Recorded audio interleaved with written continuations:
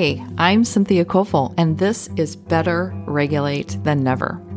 This is a show where young people can find so much information about emotional health and ways that they can unlock their greatest potential.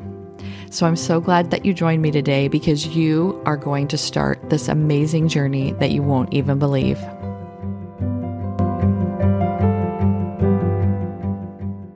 Hey, you. Thank you for joining me for episode number 19 of Better Regulate Than Never. I hope the beginning of 2021 has been good for you so far. Winter is not my favorite season, but it certainly helps me appreciate the other seasons so much more. So I just tell myself there's not a whole lot of winter, I guess. But this can be a time, after the new year, we kind of get in a slump sometimes of kind of the dreariness of winter and we kind of lose sight of those goals and exciting things that we thought about at the beginning of the year. So keep thinking about your goals and the person you want to be, and remember that blank piece of paper that you're creating yourself on every year. I love that. And I hope that helps you to kind of get through this dull time. And maybe winter's your favorite season, so you're so excited. I hope so. In the bullying episode, Haley and I talked about the difference between bullying and conflict. So today I wanted to talk more about what is conflict and how to have healthy conflict. Conflict is part of every single relationship you have or will have. When you are close to other human beings, there will always be times when you don't agree on the same things. You have already experienced this with your parents and probably your close friends, and maybe even a romantic relationship if you've been in one. This is going to continue throughout your lifetime. But I want to talk to you about how to have healthy conflict. Unfortunately, I see a lot of unhealthy ways people go about their conflict. Conflict is a clash of interest, a problem or struggle, or to fail to be in agreement. We learn how to deal with conflict by watching the adults in our lives. Sometimes they are not the best teachers in how to do this because they weren't trained on how to do it any more than we're trained. I think there's a little bit more training in schools now for social emotional stuff about this than what our parents got, but it's spotty at best. So we're all really still trying to figure things out. If there is name calling, which is verbal abuse, or if there is hitting, which is physical abuse, this is not the right way to deal with conflicts in your life. If either of these two things are being displayed, your family definitely needs some help in learning new ways to have conflict. Or you may need to talk to some trusted adults in your family or community that can help you to decide how to handle these situations. And even if you haven't been taught the best ways to handle conflict, you can adopt new ways of doing this. The first step is to acknowledge what part you play in the conflict. Conflicts are never just one-sided. Both people have played some part in that, so you need to look at what part did you play in the conflict. And you may have a smaller part, but you still need to acknowledge what is it that you're doing or not doing that is causing the conflict at least to go on, if not escalate. Over the years, many young people have complained to me about their parents or their teachers. But when we really examined what the young person was doing or not doing, we could pinpoint some of the ways the young person played a part in the conflict. For instance, if a student never turns their homework in on time and their teacher doesn't trust them to complete anything else on time, the student at first just focuses on the fact that their teacher doesn't trust them.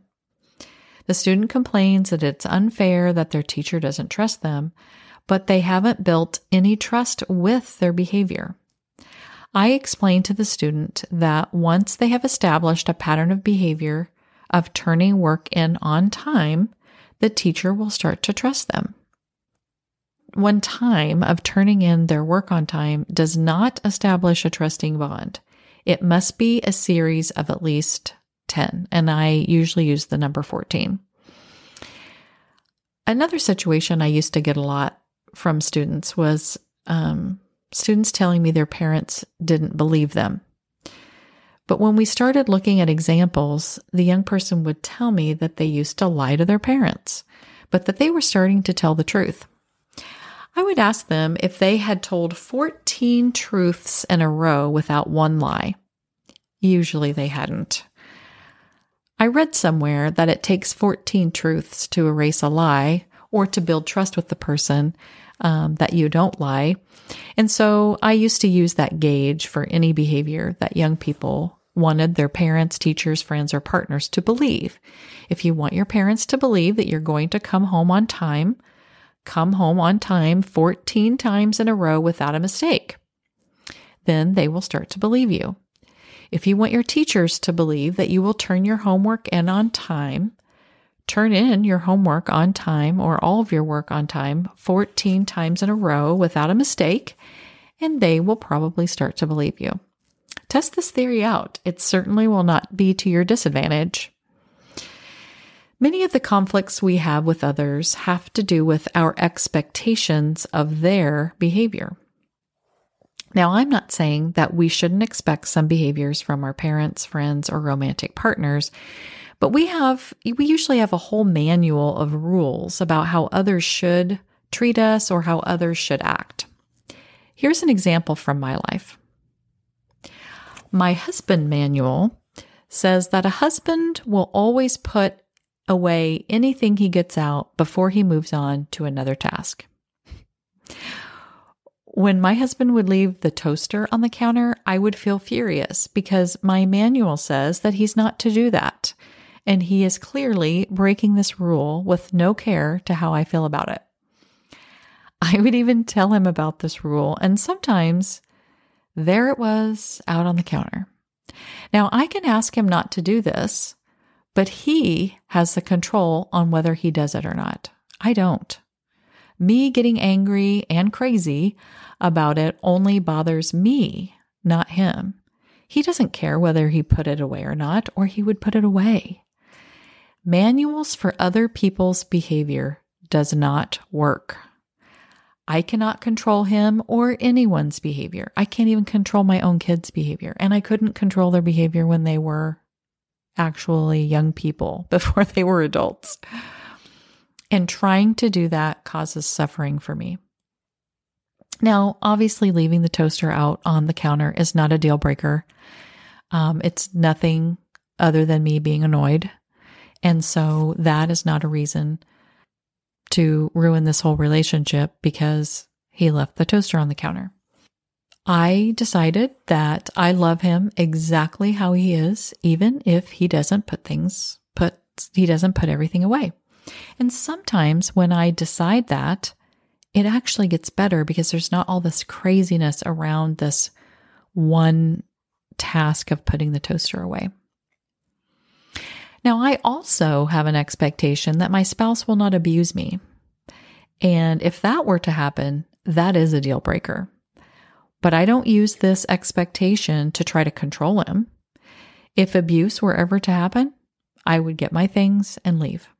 There would not be a discussion or me trying to change him or control him or yelling at him about it or telling him how terrible he is because he did it. I can't control him. If that's the kind of person he decides to be, okay, that's what you decided, and I'm going to decide to do something else because I don't want to have this in my life. And that's okay too. So you need to think about, having expectations isn't what's bad. The expectations with feelings attached to it, or if you don't do this, I'm going to be mad at you and I'm going to yell at you about these things, doesn't help anything. There's no need to get in a struggle about it. If you want a romantic partner that doesn't use drugs, that's great. That's a really great expectation. I also have that one. But if you find that your romantic partner starts using drugs, then you would just choose not to be with that person. I think being drug-free is a very reasonable expectation. So you don't have to try to convince them to stop or change because you can't control that part of the person. You would decide to leave the relationship and move on. This happens in life, and that's okay. And sometimes we decide not to be friends with people anymore because they are deciding to go on a journey that you don't want to be on, and that's okay. You don't have to be mad at them. You don't have to treat them badly because they're going on a different journey. Let them go on a different journey, and you're going to go on a different one, and that's fine.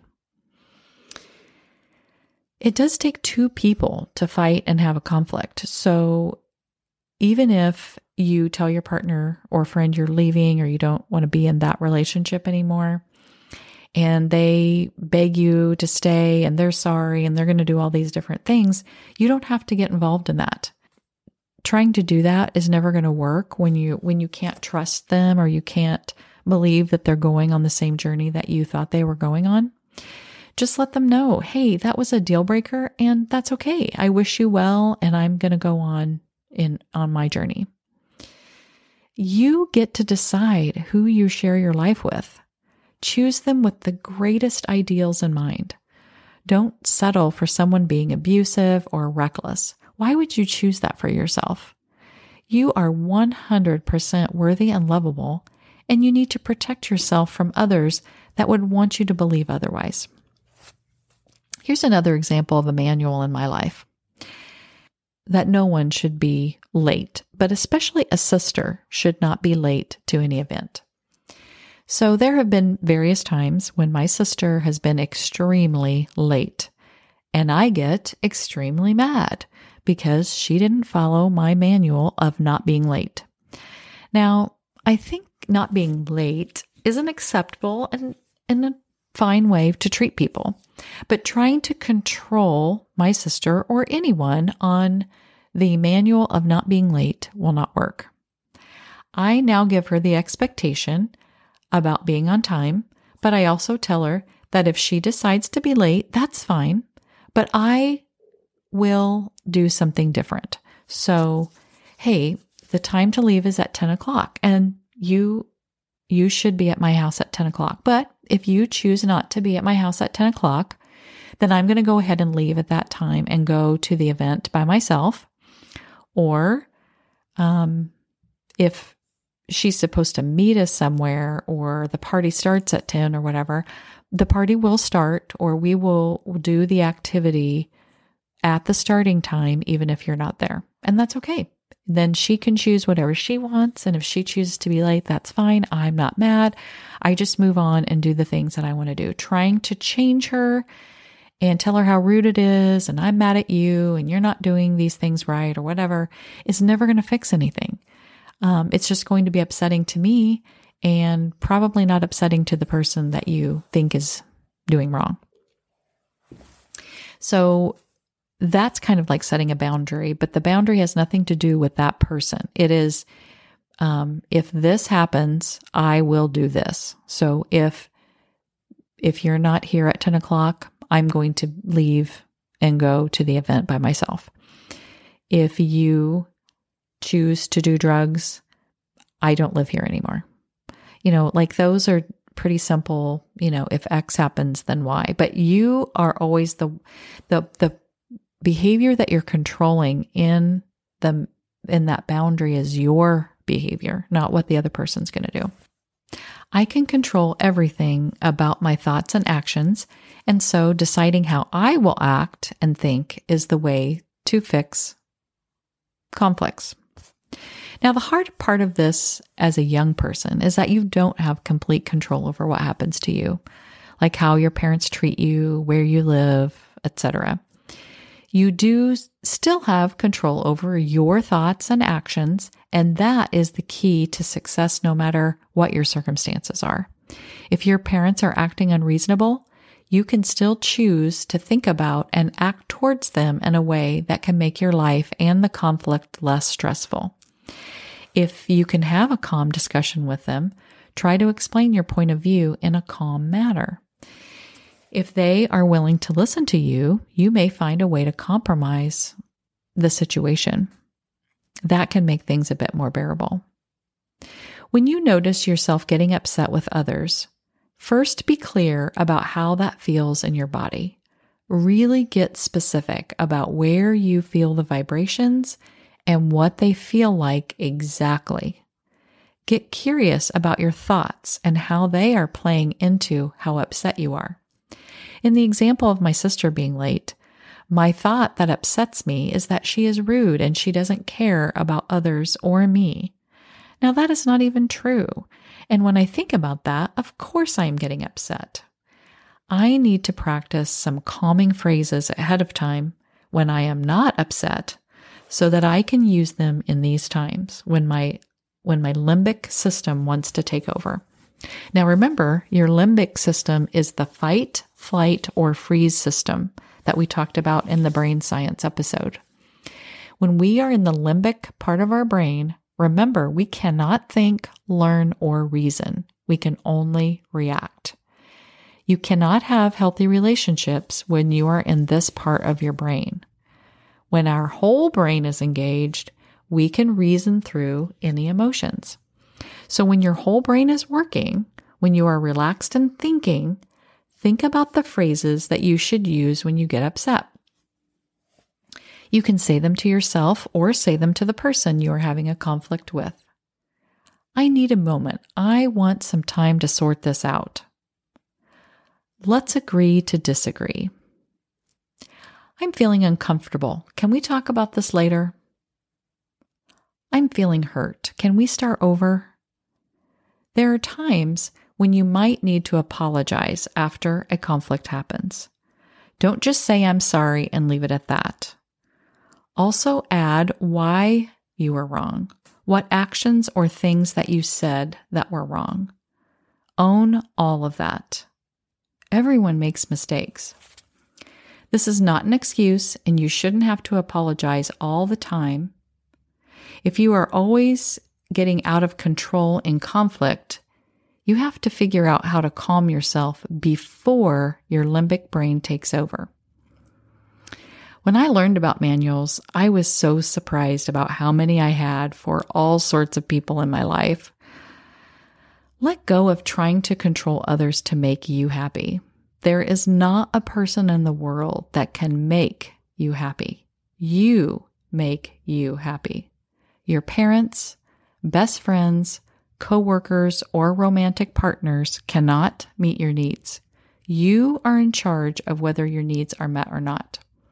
Now, again, I know as a young person, you have no control over whether your parents buy food to feed you or pay the bills so you can enjoy a warm home or a car to drive, but you still have control of how you react to and think about those things. Remember, if you are being abused or neglected, you must tell an adult in your life so that they can help you. Now, I know this was pretty much kind of an overview, generic kind of way of looking at conflicts, but I think that no matter what kind of conflicts you're having, if you think about how am I trying to control this other person? How do I get myself out of that kind of controlling thinking, like getting rid of the manual? And like using calming thoughts and activities, and even looking back on that anxiety episode we just had before, where you're kind of asking yourself, what does this say about me? What if I didn't believe this thought? I mean, those things can help too. And I think you'll have much healthier conflicts with people because, like I said, remember, we are going to have conflicts no matter what. If you are in relationship in any way with people, there's going to be conflicts. But there are ways to deal with them that are healthy and help us to strengthen and make our relationships better. So I really want you to start practicing some of those things. Thank you for listening today. I hope that this helps you deal with your conflicts in your life And I would love it if you sent me ideas and questions and comments. I want to be able to interact with my audience. I want to know who you are. I see people listening on every continent, and I just wonder, who are they? And are they young people? Are they adults? So I'm just very curious to know more about you, and I would love to hear from you. Please share this episode with your friends on social media or however you are able to share it with them, and rate and review the episodes. It will help me to know what is helpful and what directions I should go in. Every day we get to decide what our thoughts are going to be. Choose wisely. Talk to you soon.